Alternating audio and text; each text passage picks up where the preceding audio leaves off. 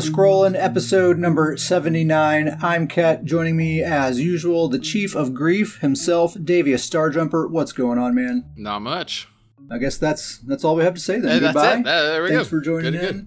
Chief of Grief. We are going to talk about High Isle. It's been a couple of weeks since it came out on PC. I think it just came out on consoles yesterday. We've had a couple of weeks to get into it. Have you started the story yet, Davies, or are you just fully absorbed with the card game? I'm a little embarrassed to say I have yet to even take the first quest. You haven't even accepted. I haven't even accepted. I'm not even entirely sure where you started. You can't tear yourself away from that card game. I'm over here Butin. Well, welcome to Butin. Welcome to Butin. Get to scooting. Tales of Tributin. That's what you know. Tales that's what that's. Tributin. Well, I actually just finished the story yesterday. Wow. Okay. So I'm totally done. I think. When's the last time that you finished a story before me? It's got to be. I think Somerset was the last time that you finished a story before me. Probably so. I was super into Somerset, dude. Don't listen. We can't sorry. start talking about Somerset. I'm sorry. You had a positive vibe. Because Somerset was my favorite expansion of all time, and this one is the opposite of that. Oh. Somerset was your safe haven. That was it. Ah, man, I always just think of Somerset like, man, remember Somerset? You remember life was better then. People think you're joking right now, but Ket does ask me that. We'll be in the middle of a BGQ, and we'll be sitting there, like 30 seconds of silence, and Ket will just go, "Hey, you remember Somerset?" Remember how good life was back then? Which Davies has a perfect life now, so he's like, I don't follow. I did finish the story yesterday. It was fun. I think Zos always does a pretty good job of making interesting characters and writing good stories and all that kind of stuff. But this go around, that's kind of the thing that they've been marketing, like with all their live streams and everything else. They've really been kind of pushing the idea that the writing and the story and all of that is really where we're going to find the value in this expansion, right? So I've been looking for that value, and just it's good, it's fun, but it's just kind of the same as always, though. It's like it's not anything above and beyond what we've seen in previous expansions. And going back to Somerset, I mean, Somerset was like, I couldn't wait to see what happened next. It was like a page turner, like reading a book. Like I had to get to the end. It was so exciting, like just delighted around every corner. I never really had moments like that with this one. I don't want to taint your experience. You haven't done the story yet, so it does concern me, and just in the sense that is what that's kind of what they sold it as. This is going to be. We didn't set those expectations for them. They're the ones that set the expectations. This one's going to be next level, story-wise. And I've heard that from you from the throughout it. We've talked and conversed as you've gone through the story, and you had said at every part of it that it's good and it's the same level, but you wouldn't say it's next level. And so, it's not good enough to like compensate for the fact that I know I'm a broken record, but.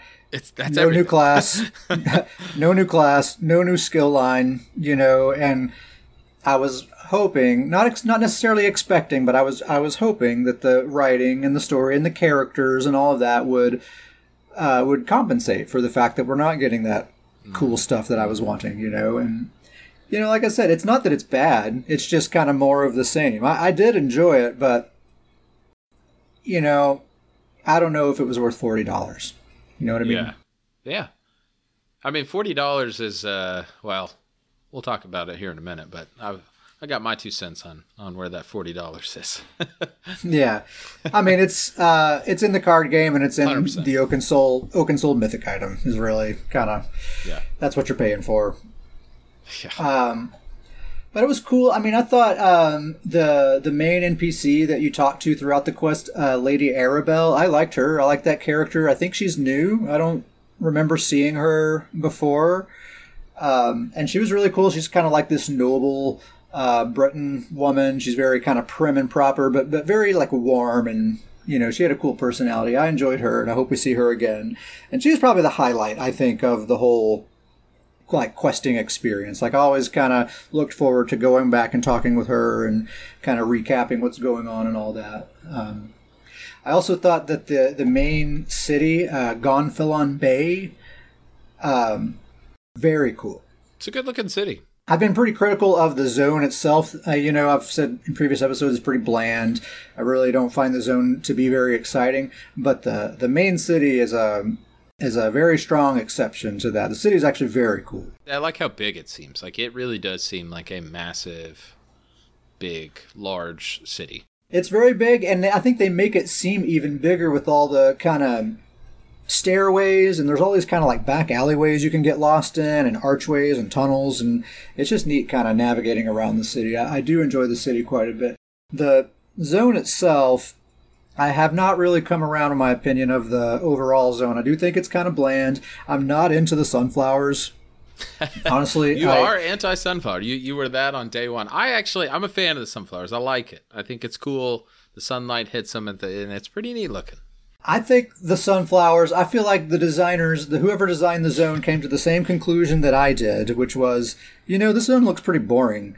And then they just plastered sunflowers everywhere to kind of spice it up. It just seemed like a I don't know, a half-hearted way to try to spice it up. GrizzlyCon says he really enjoys the aesthetics of High Isle. So there you go. Different opinions, different strokes. I'll say this. I like High Isle more than I like the Deadlands, where it's just, Lands of Dead, where it's just it's dark and nothing there, It was kind of... There are parts of High Isle that I really like. Actually, when you go north up to the Aminos Island, like the prison island, that kind of big island area that's just north of the main zone, I actually really like that area quite a bit. It looks quite a bit different. It's kind of like a dense jungle, like an island paradise kind of kind of vibe going on there. So I really like that. I also thought like a lot of the delves and public dungeons were pretty cool. Like especially some of the delves, it's like you're not going into a cave underground. You like get on a boat and it takes you to an island, and that whole island is the delve. That's a cool idea. That actually kind of reminds me of Somerset. I feel like that's kind of a Somerset thing. Yeah, there are some like that there. So there are aspects that I really do enjoy, and I thought most of the world bosses are actually really, really cool.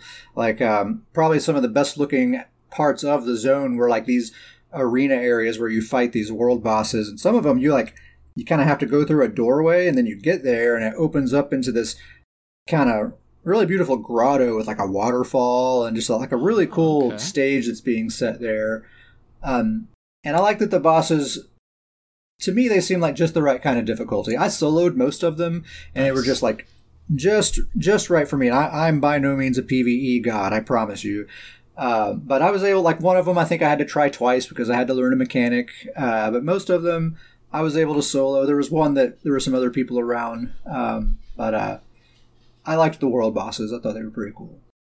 But yeah, I was hoping for more from the story. Not that I didn't enjoy it. I did enjoy it, but it did not make up for the fact that there's no new class, no new skill line, really nothing that interests me. One thing that like I said, I haven't done any of the story or anything, but one thing I do have to mention is that I have to be honest, I am less than impressed with the volcanic vents. I'm with you. There's just not much there for me. Especially when we... anchors, anybody who's been playing this game for a long time can remember the first time you hear that siren and the anchor, and it's this cool experience. And man. They over time you get pretty used to it, but it's still, even now, to this day when I hear that siren, I still think, oh, that's cool. Like, I remember the first time I heard that, it was like crazy. I remember the first time I saw a dark anchor. Yeah. I stayed away the first time. I was like, oh, I'm not ready terrifying. For that. Yeah, I'm not going to go over there. I'll wait till I'm leveled up more. I didn't know what it was. Yeah, and then, the dragons were really unbelievable, and then the, I can't remember what it was in the Western Skyrim, I can't remember what they're called, but the storm, and so... Oh, Harrow Storms, yeah. Harrow Storm was just wild, there's all this crazy stuff. Those are cool. And so I really feel like it's been a lot of just really wild, kind of over the top, like this is chaos, and maybe they were trying to tone it down a little bit, but I just feel like the volcanic vents were, it's kind of like, oh, okay, well... All right, I was just very, I don't know, it's just they were not dazzling. Quick side note here. King Nar just put a screenshot in the chat here. A 51-5 kill count in a battleground with his Oakensoul Templar. Nerf King Nar. Zoss. Oh, goodness. Grizzly says Harrow Storms and Dragons are the best. Abyssal Geysers sucked. Yeah, honestly, I feel like the volcanic vents are kind of like the Abyssal Geysers. Kind of like a reskin of that same sort of deal. Yeah. So anyway, I did do the trial. King, was it you that invited me to the trial? I think it was King that invited me to the trial. We did a normal run. And it was pretty fun. We did it on normal, so I wasn't really paying super close attention to the mechanics and stuff. We just kind of blasted through the bosses. But King was a great leader. He took us through it all and told us, what to do and how to get through it. And it reminded me quite a bit of the Blackheart Haven dungeon. Kind of had that pirate swashbuckler kind of vibe. Did it look good? It looked really cool. There were like really cool parts where like you're running through all this ship wreckage. It's like a pirate ship or something crashed, and you're just kind of running through all the debris and stuff like that. And it overall kind of had a strangely like a lighthearted feel to it. It's like, I don't know. It's like everyone's having fun in there. Even the bad guys are like, yeah, let's fight. So I did enjoy that. Thanks for the invite, King. That was fun. Davis, tell us about Tales of Tribute, man. What are your thoughts on the card game? Oh, Butin. welcome to Butin. So I'm a fan of the game. I have to say that I've got some, I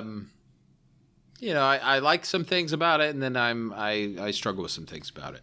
I do very much like the game. I'm very, very impressed with the depth of it. I think it's very deep, a lot of strategy. It's not a game that you're going to learn and like you play it 2-3 times and then you just know it.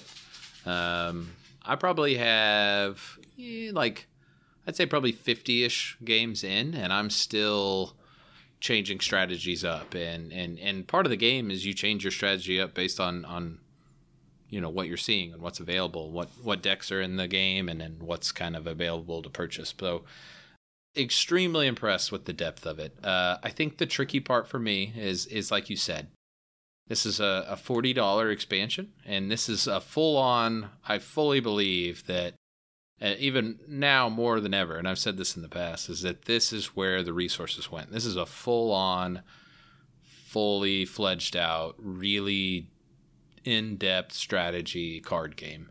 And very much I can see them adding decks in the future. They're going to build on this.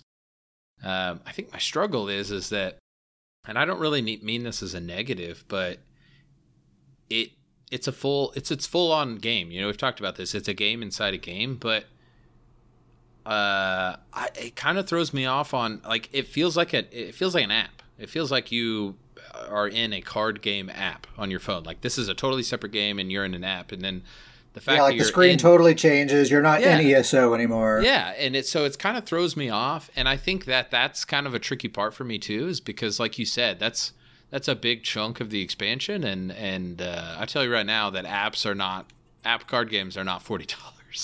Yeah.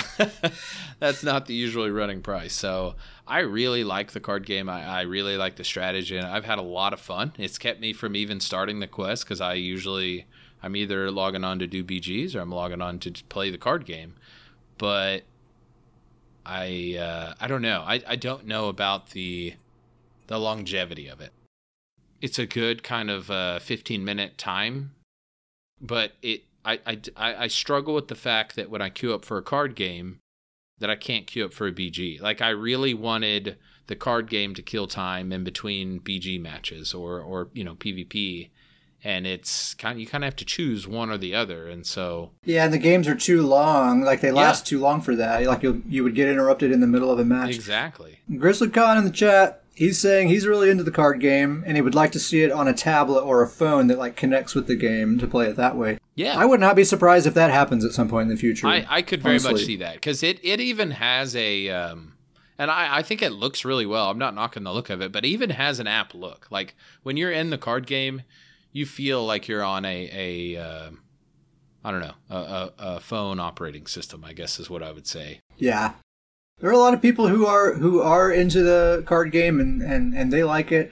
I have not made it through the tutorial. Like, you have to play those few NPCs at the beginning to kind of get all the way through it. I have not made it to the end of that at all. Like, I give up halfway through because I don't understand the game. I don't know how it works. I don't want to watch a YouTube video to learn how to do it. I feel like the game should be teaching me how to play it.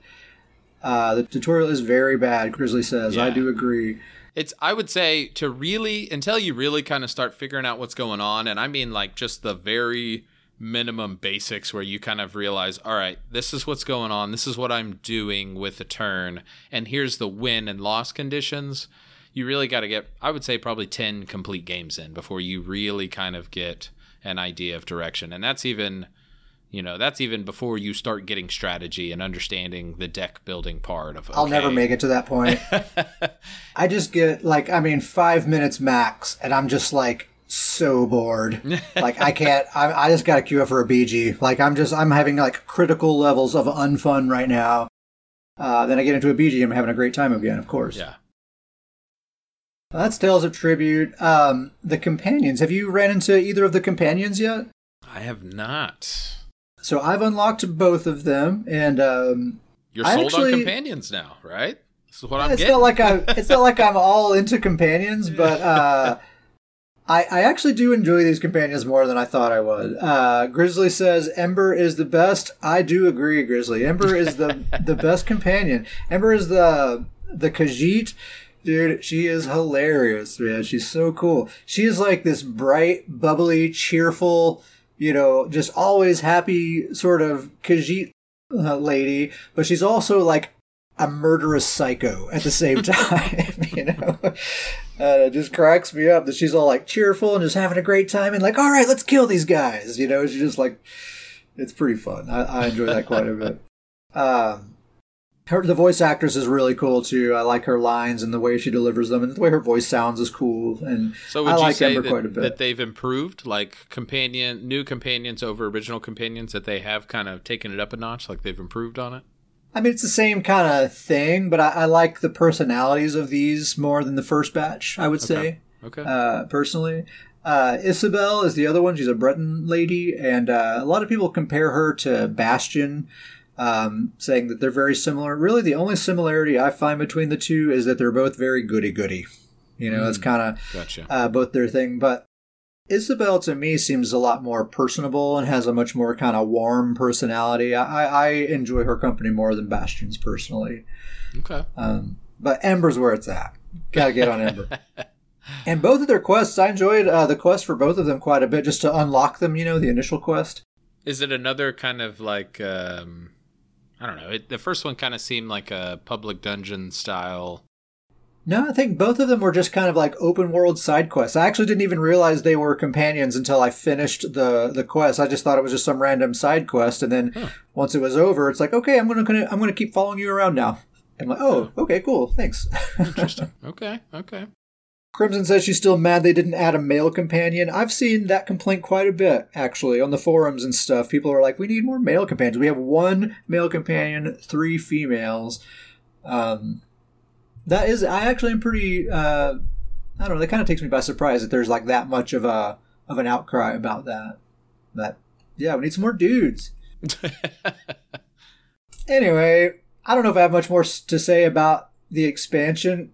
My kind of final judgment, not worth $40. I think, we do this podcast and we're just kind of invested in ESO already, so it's just a foregone conclusion that I'm going to buy every expansion, Yeah. But otherwise, I would say just wait till it gets added to ESO Plus next year. You're not missing a whole lot. It kind of hurts. It kind of hurts to say that, right? I mean, we are at the point, obviously, where we're gonna buy the expansion. Like, it's just gonna happen. We're gonna get the expansion to move along. But I agree with you. $40 is the cost of an entire game.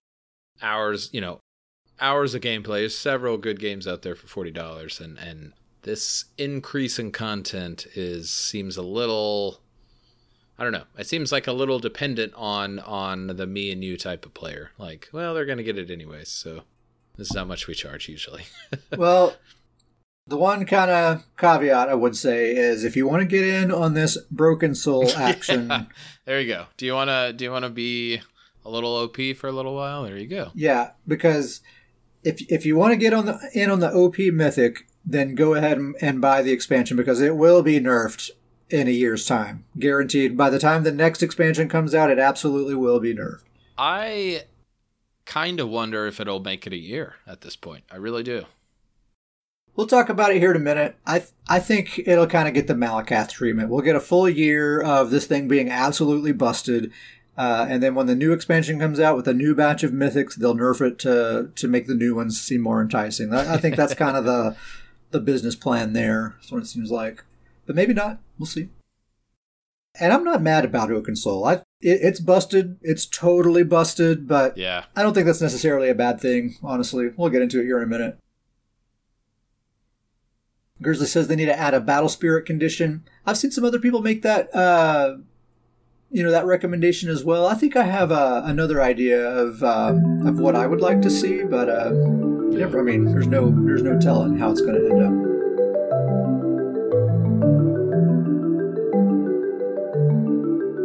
Okay, that's enough about High Isle. Bottom line, unless you just want to get in on the OP Mythic, just wait until it gets added to ESO Plus. Yeah. Let's move on. Let's talk about some PvP. What do you say, Davey? Does PvP sound good? Let's do it. Let's talk about it. All right. So the meta has shifted a bit. I think there's some stuff to get into. I've been playing a ton of BGs. I think I have a kind of a good idea of how things are shaping up in the meta. It's still a lot of Dark Convergence, a whole lot of Dark Convergence, Rush of Agony, Plague Break. Those basically have been defining the meta for going on a year now, and they're still very, very present. Necro Bombs everywhere. Oh, man. It's kind of gotten to the point where if you see Necros on the other team, you're almost surprised if there's not some bombing going on. Well, and like the Sweaties, that's the only way anyone dies. That's the only way to get kills. Like healing, that's another thing that's defining the meta right now is healing is just outrageous. Healing is way, way, way too strong. We talked about that on the last episode, so we don't have to rehash all of that. But healing is outrageous, and I think that's a big reason why Plague Break and Dark Convergence are still so popular, because in a lot of matches, you're not going to get any kills otherwise. It's just how it is. So they're still around. I hope, those Dark Convergence and Plague Break were introduced Q3 of last year, so I'm hoping Q3 of this year, maybe that's when they'll finally get nerfed and make room for some other new busted stuff. Give us new busted. Yeah. Dark Convergence in particular, man, I'm so sick of it. I'm so sick of it. Plague Break, I really don't even care about Plague Break. No big deal.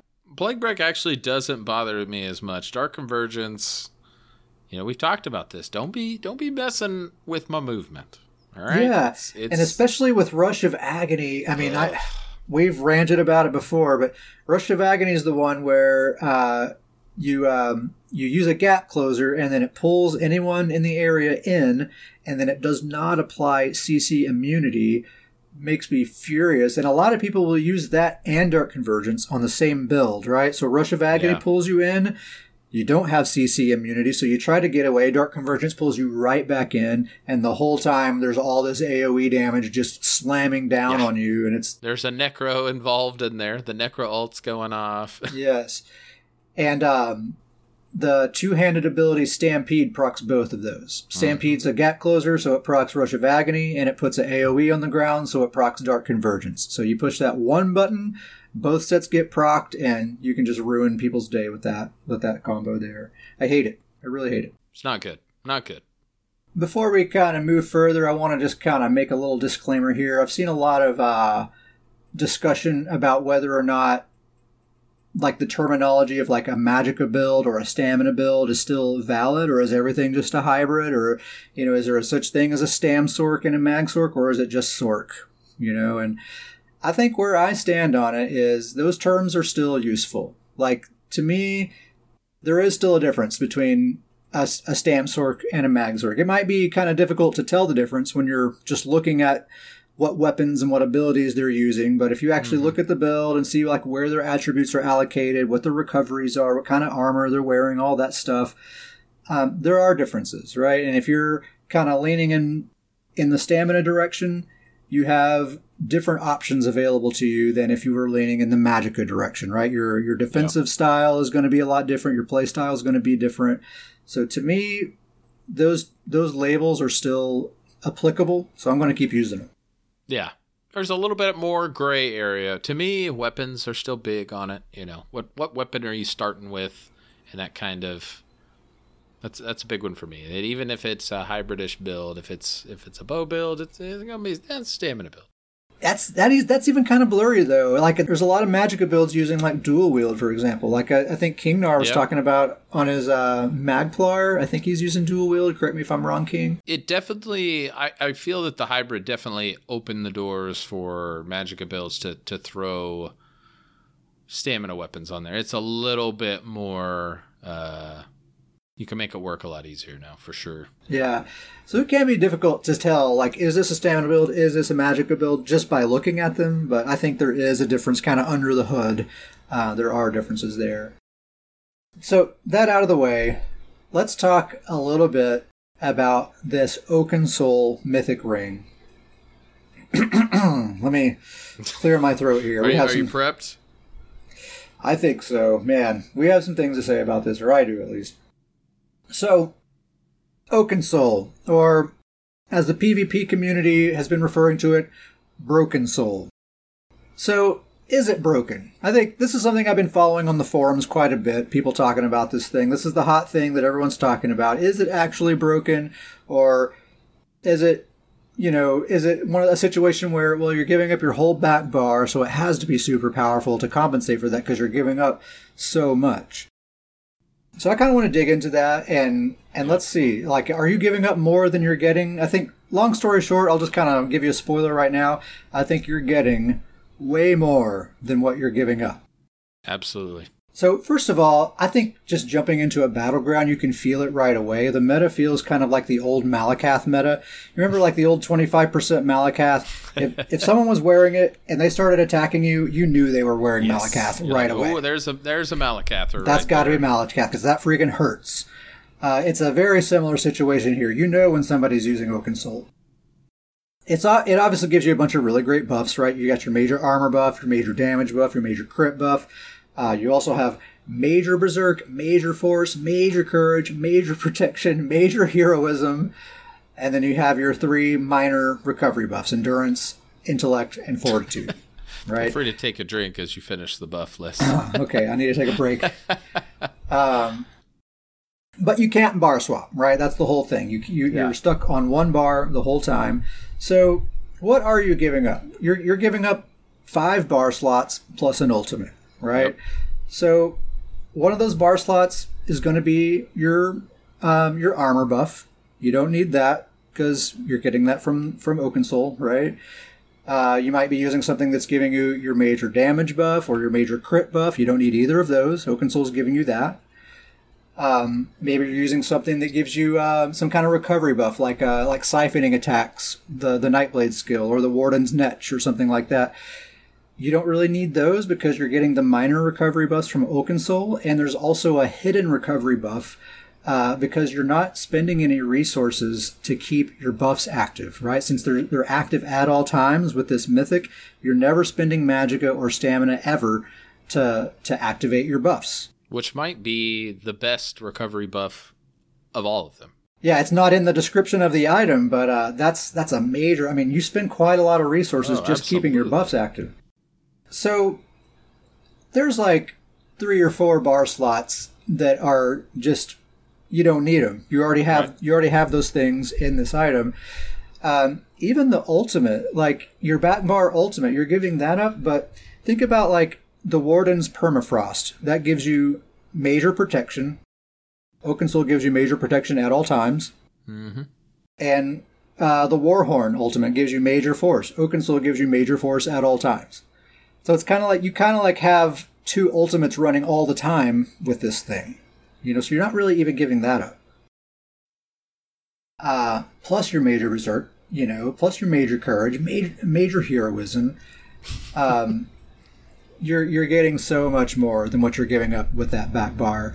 Not to mention, it's simplifying your play style. You only have that one bar. There's only 5 skills to choose from, and you're not keeping up with any buff timers or anything like that. So the only abilities you have slotted are 100% situational. You just use them when you need them. That's it. Yeah.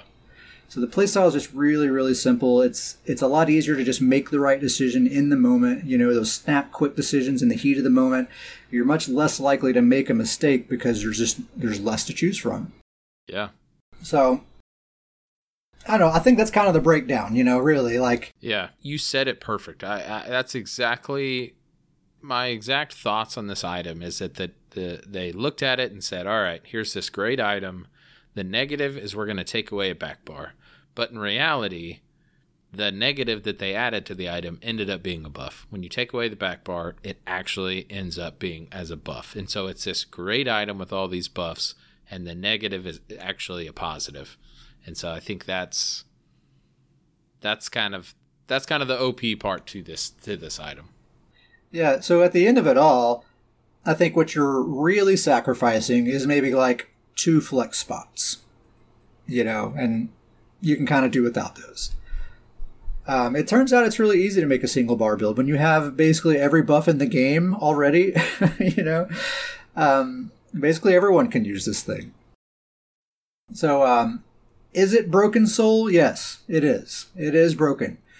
I don't think that's necessarily a bad thing. I had fun with Malakath when it was broken. Yeah. You know, I got a 61-0 kill count one time. That was fun, you know. Mm-hmm. They're fun to have those. Yeah, you know, we can have fun with it. It's cool. But it totally is busted. It is OP. So that's where I'm at on it. You're definitely getting more than what you're giving up. Now, it will be nerfed. Rest assured, dear listeners, it will be nerfed. It may be a while. It might be a full year from now before it happens, but it's going to happen. The question is, how is it going to happen? Grizzly made the comment earlier that maybe there should be some battle spirit condition when you're in PvP. Maybe certain buffs are inactive or something like that. My idea for the way it should be nerfed, here's my, Zos, if you're listening, here's my suggestion. Listen up, Zos. Listen up, Zos. Those core buffs, your major armor buff, your major damage buff, your major crit buff, keep those major. Everything else becomes minor. So minor berserk, minor force, minor courage, minor heroism, minor protection, and of course keep the minor recovery buffs as well. I think in that case, you still have a really awesome mythic item with really good buff coverage. Like, the whole idea, I think, of this item is you're giving up that back bar, and so you want to be compensated for all the stuff that like a normal build would have in their build. Well, a normal build has the minor versions of these buffs, right? Yes. And really they're only going to have maybe like 2 of those, right? Mm-hmm. Like maybe they have minor force and minor berserk, and that's it. So you're actually going to have like all of those, like berserk, force, courage, heroism, protection, in exchange for giving up your back bar. Mm-hmm. So I think that would still be very, very good. It wouldn't be totally busted broken, and it would actually be better for group situations, right? Because a group's going to be providing the major version of those buffs a lot of the time, like in a trial group or something like that, and then that's going to stack with the minor versions of those buffs that you'd be getting from the mythic here. So in a group setting, it would actually even be better that way. But even solo, I think it would still be an excellent, excellent item. We've talked about this and talked about your change, and I would 100% like that change and would still use the item with that change. Yeah. You know, the thing that really put it into perspective for me is we were talking about Oaken Soul and all the buffs. We were going through the list, and you know, I was telling you, I was like, man, you know, I might just throw that on my Stam DK. He's an ultimate build. Like, that would kind of make sense. And I was like, well, he's already got Champion of the Hist. You know, he's getting heroism. And you went, no. That's giving him, that 5-piece is just giving him minor heroism. This is major. And it like, that was really what put it in perspective, where I was like, oh my gosh, that not only, that's just one of the major buffs. It gives all of the other things. And it's still tremendously better, massively better than the 5-piece I have on there. So it's kind of, that's really put it in perspective for me. It's like, oh wow, I absolutely should throw that on my Stam DK. Oh, yeah, totally. Kingnar, we're going to talk about his DK here in a minute that's using Oaken Soul. DKs are in particular doing extremely well with Oaken Soul. I think if they were to nerf it, like if they were to do what I'm talking about here and turn all that stuff into minor, sometimes when they nerf something, they'll add a little something extra to kind of compensate for that nerf. If they were to do that, I think it would be really nice if they added minor expedition to it.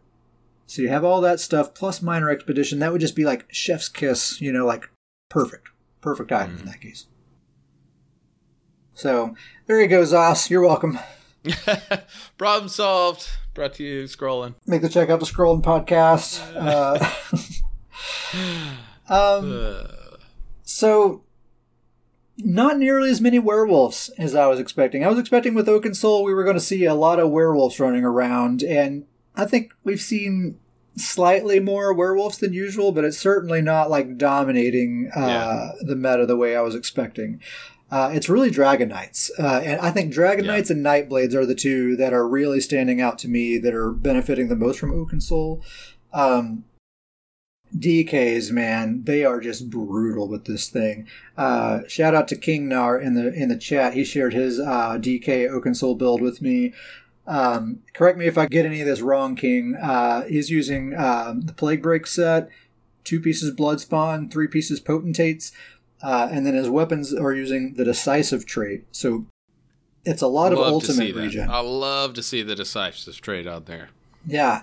So it's a lot of ultimate regen, right? You're getting ultimate from Bloodspawn, you're getting an ultimate cost reduction from Potentates, and then you have the Decisive trait with your ultimate regen, plus the major heroism with Oaken Soul. I think he said he had like 6k weapon damage, which is pretty good. But here's the thing, with all that ultimate regen, he has a super duper high uptime on the Corrosive Armor ultimate.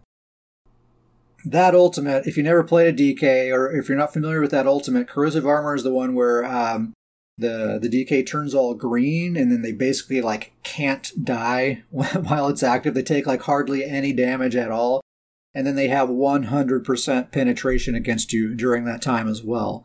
So you can hardly scratch them, and you're basically naked fighting against them. It's extremely powerful ultimate. Yeah. So he was estimating maybe like a 90% uptime with Corrosive Armor, where he just like lives in that thing all the time. Which is just insane to think about. Yeah. So like most of the time, you can hardly lay any damage into him at all, and he has all the damage in the world against you. I'm laughing at Uncle Sam's comment. He's saying, pay to win. Pay to win. I mean, yeah, kind of. You pay $40 for the expansion, you can have Oaken Soul and just make your corrosive Oaken DK and have fun. Totally. So yeah, the Dragon Knights using this thing are absolutely brutal, and the ones that I've seen that are the most ferocious are the ones using Corrosive Armor. I think even using Leap as your ultimate would be pretty good too. You'd be getting that thing frequently. Yeah, and if you could use the defensive one where you're still doing a lot of damage, and you almost would be near impossible to kill. You have that big shield. Yep, totally, absolutely. So DKs, they were nerfed this patch, but it's like, were they? Because they're still like absolutely on top. Nightblades as well, they're benefiting big time from Oaken Soul. I think it's largely from that major force giving you a lot of extra crit damage, and Nightblades have guaranteed crit out of stealth. This is the first time in a long time, in literally years, that I'm getting straight one-shot by Nightblades. I'm talking like one single global cooldown, and I'm dead. That's over. And I'm like, I'm on a character with like 31k health. I'm using Gaze of Sithis. I'm not super squishy, but it's just like a heavy attack into an end cap with the Kalurian's Legacy proc with that guaranteed crit with major force. They probably have minor force as well. Plus, Nightblades just have extra crit damage anyway. It's just an instant lights out. And if it doesn't kill you right away, they do a quick spin to win after that, and then it's a lights out. Grizzly watched Fang Rush this weekend. All they could talk about was Corrosive Oaken Soul. Yeah, I mean, that's the hotness. It really is. Stamsorks are having an awesome time in the meta right now. I think it's really awesome to see Stamsorks doing so well. You're seeing quite a few of them, and what I think is really cool is that there are really a number of viable Stamsork builds. I feel like anytime I see a Stamsork, it's not the same build as the last one that I saw. You know, they're all kind of slightly different setups, but they're all totally viable, totally doing really well. Have you been hopping on with yours? A little bit. Since they're kind of the hotness, you know, I kind of tend to shy away from that. But Yep. But yeah, it's still super duper fun. But Bowsorks seem to be kind of the thing that are pretty popular for Stamsorks, and they're doing very, very well. But in general, man, and it's kind of different from like the last time that Stamsorks were doing well, because that was during a proc meta, and there were just certain proc sets that worked particularly well in Stamsorks, and that was really the only reason they were doing well then. That was like a year ago. Now it's the class themselves, you know, and I really like to see that. And they have lots of class identity. They're straight up a sorcerer, you know, with all this stamina and athleticism and all of that. What's really interesting about that, though, is Magsorks. I can't believe I'm saying this, but Magsorks kind of suck right now. I don't know the last time I saw a Magsork. I see them, but honestly, like if I'm in a BG and I see a Magsork, I go after them because it's like one of the easiest kills you can do. King says, unless you're Maggio, yeah, he's really good. But man, I don't see a ton of great Magsorks. I feel like they're kind of like near the bottom of the tier list. Like if we were going to rank everything in order from 1 to 12, I feel like they'd be near the bottom. And it's interesting to see that inverted. You know, it used to kind of be the opposite. Magsorks were like number 1 and Stamsorks were kind of lower down the list. And it's kind of the opposite now. That's kind of interesting.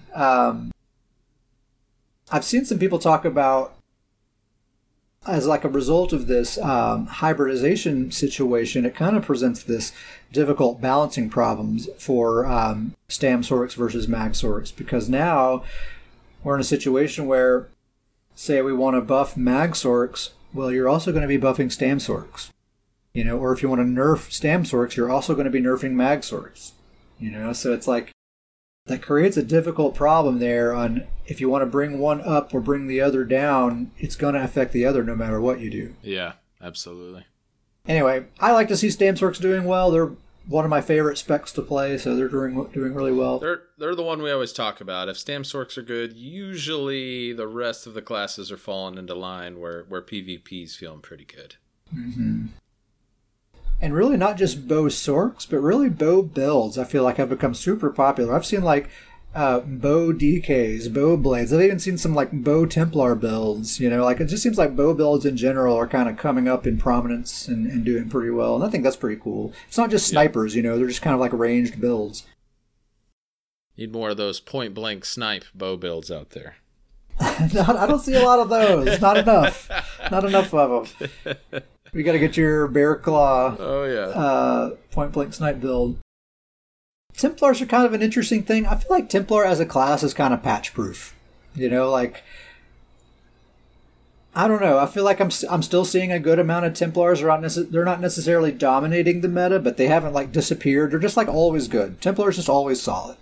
Yeah. And they do really well with Oakensoul. Our buddy Kingnar in chat has a great Oakensoul Templar.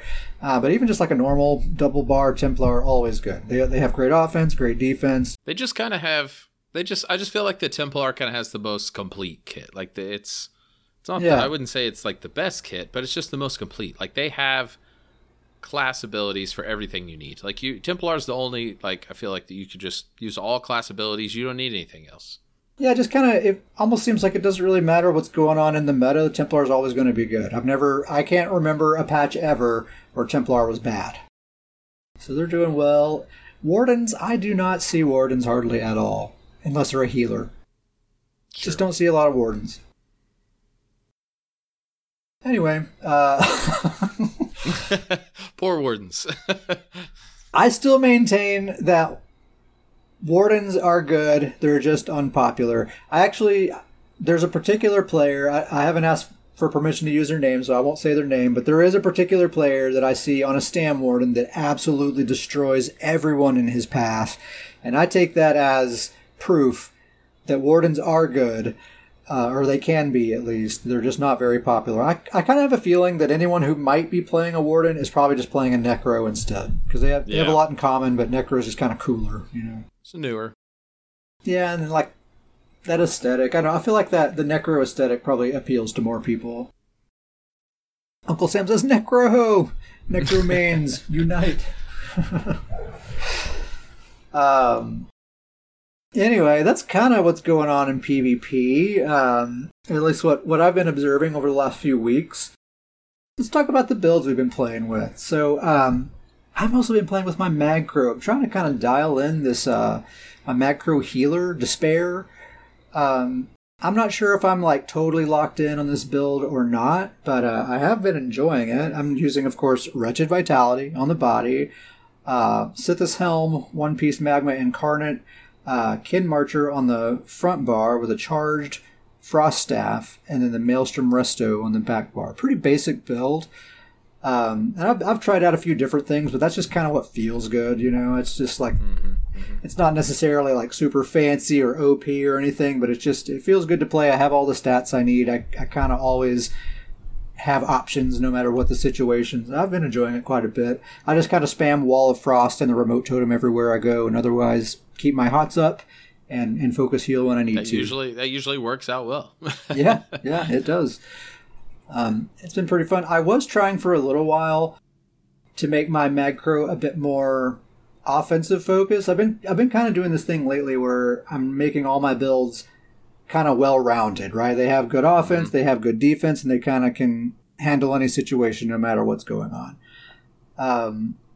So I was doing that with my Magcro for a little while, and it was working fine, but I kind of had a hard time sticking with it because I was like, well, then what's the difference between my Magcro and my Bowcro, my Stamina Necromancer? Because they're both ranged builds.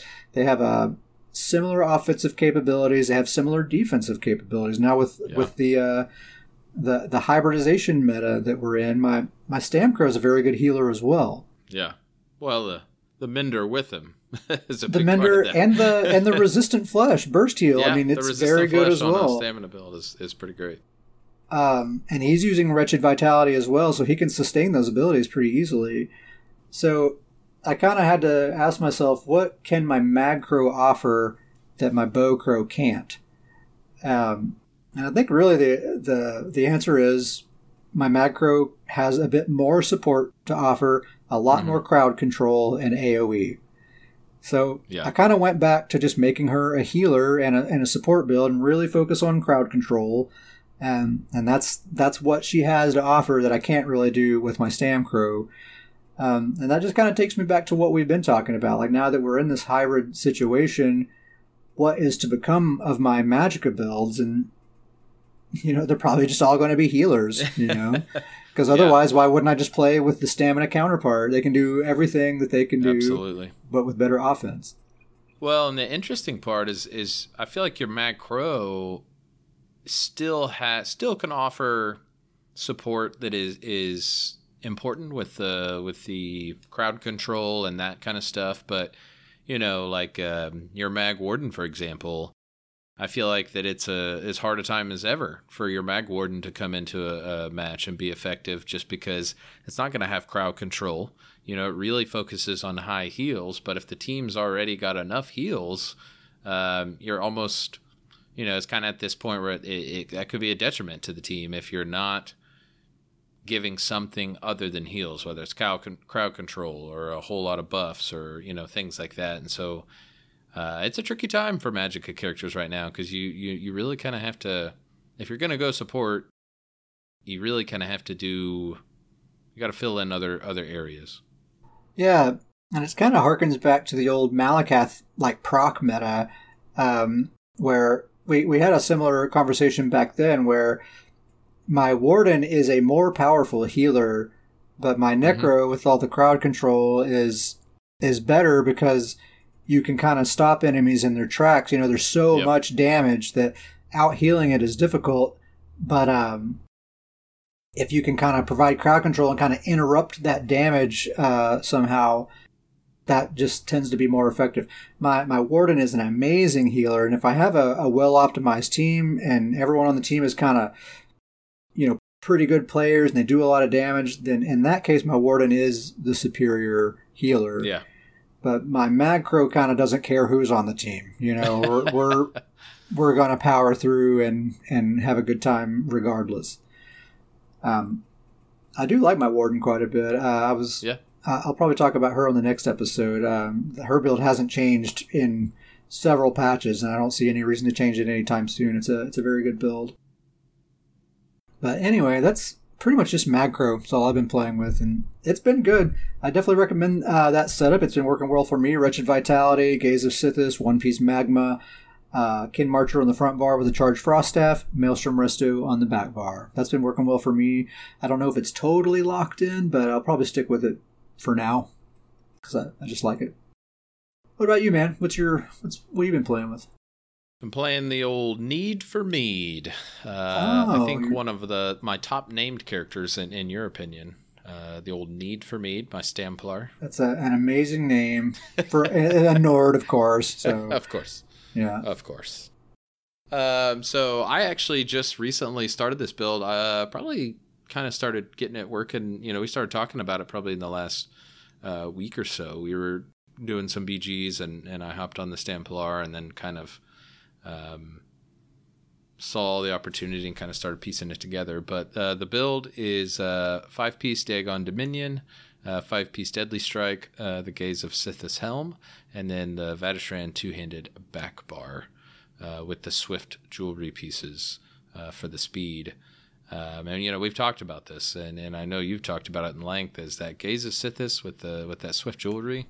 It's nice. It's a nice little setup. Mm-hmm. But yeah, I mean I've been really happy with the build. You are the one that had mentioned that that Dagon's Dominion is increases your weapon damage for AOE, and we found out that does actually in fact buff my Breath of Life as well. And we were just talking about Stamplar. They kind of have everything. I've got great heals, really good damage, really good AOE damage with the jabs. The actual weapon damage ramps up quite a bit. With the back bar Vateshran two-hander, that gets going. The Dagon Dominion with the Deadly Strike, it's a lot of damage. Gets going. And this character kind of really can kind of eat into groups. It'll actually do effective damage, and it's very survivable. It's very fast, really good heals, extended ritual, and so I've been really happy with kind of how this build has been going. I love how Dagon. Versatile. I love how Dagon applies to basically everything, right? Like your entire offense, all the Stamplar abilities. Yep. And yeah, we weren't sure about Breath of Life because it seems like a single target ability, but actually it does apply. It counts as an AOE, and so Dagon applies to that as well. That's really cool. And of course, your cleansing ritual and your ultimate and all that. Yeah, and I really love the build because it really does kind of feel like it has everything I need. Jabs. We talked about jabs. We could talk about jabs till the end of days. Just crazy high damage, AOE. I use the toppling charge, so it's got a good gap closer. Breath of Life, extended ritual. I have vigor on there as well, so the heals are fantastic. It's good personal heals. It's good group heals when I need that to happen. And it's. I have Repentance on there, so I have really good recovery when I need to. I miss Repentance. I had to take it off of my Stamplar, but man, I miss it. Yeah, it's just great. It's just kind of, and obviously Power of the Light, it really feels like I kind of have everything that I need for each situation. I kind of feel like I have the full toolkit. That's how I feel about my Stamplar, dude. She's just perfect. Yeah. I don't need anything else, but, and when you get that Swift jewelry on there, you've got the speed along with it. We talk about the Gaze of Sithis and Swift Jewelry combo, and it's huge. I mean, with that speed, and once you kind of learn to play that playstyle with the heals, you really kind of get to a point where you're like, I don't really need the block anymore. Mm-hmm. Like I play around where I play around the blocking. I don't need that. If you're investing in speed, you're making the decision not to block. In my mind, exactly. Because if you're wanting to block, you'd be putting protective jewelry instead or exactly. whatever, Yeah, you kind of have to. It's kind of like strategic strikes, right? You have to kind of pinpoint. You jump in there, throw all your combo out there, see where everybody's damage is, and if it's not where you want it to be, then you pull out, kind of reset, and then just kind of continue strategic strikes. And then one of those times you go in there with the damage, you'll see the low damage, and then you just kind of finish them off, and then you kind of peel back off again, and it's a really fun character right now, and it's working out really well. I've been excited. Super cool looking character too. I've worked a lot on the aesthetics of old Need for Mead. It's you still have the antlers. Yes. Okay. I've stuck with the antlers. No change. No need to worry. Good. Sticking with the antlers. It's just part of the build.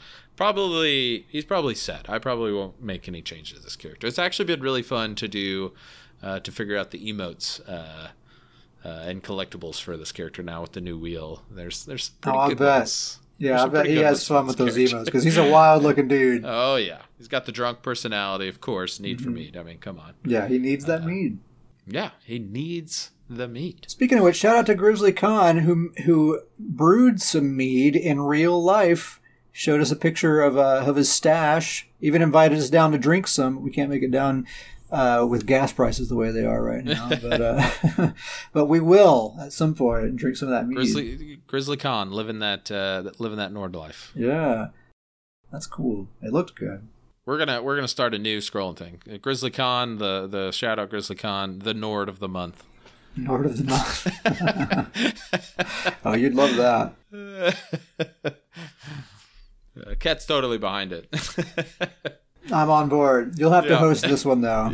Yeah. I'll just show up. Yeah. Cool, man. Is there anything else? Is that all you got?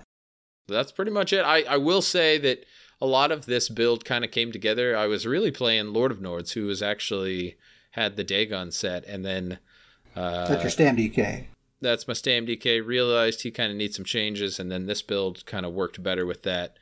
And really, my Stam DK, he's gonna get that Oaken Soul. I've got two characters kind of lined up with that Oaken Soul. It will be my Stam DK and old Bearclaw the Nord himself, my Stamina Warden. Nice. I think I'm gonna have some fun situations with my Stamina Warden build with Bearclaw. What ultimate are you going to use on the DK? I think I'm gonna try. It's hard not to go with the 90% uptime on the corrosive, so that's a little hard not to pick. But I really, old Lord of Nords himself, old Lord of Leaping, I really want to see if I can just leap all over this stinking place. Just make Leap your spammable? Yeah, just if I can get Leap just going crazy, I really want to see what that uptime could be. I actually have a lot of the pieces from the build that I used to kind of run where he was even more ultimate generating than he is now. Put Champion of the Hiss back on. So the idea is kind of Oaken Soul with Champion of the Hiss. Yeah. And then maybe fit Potentates back on the build.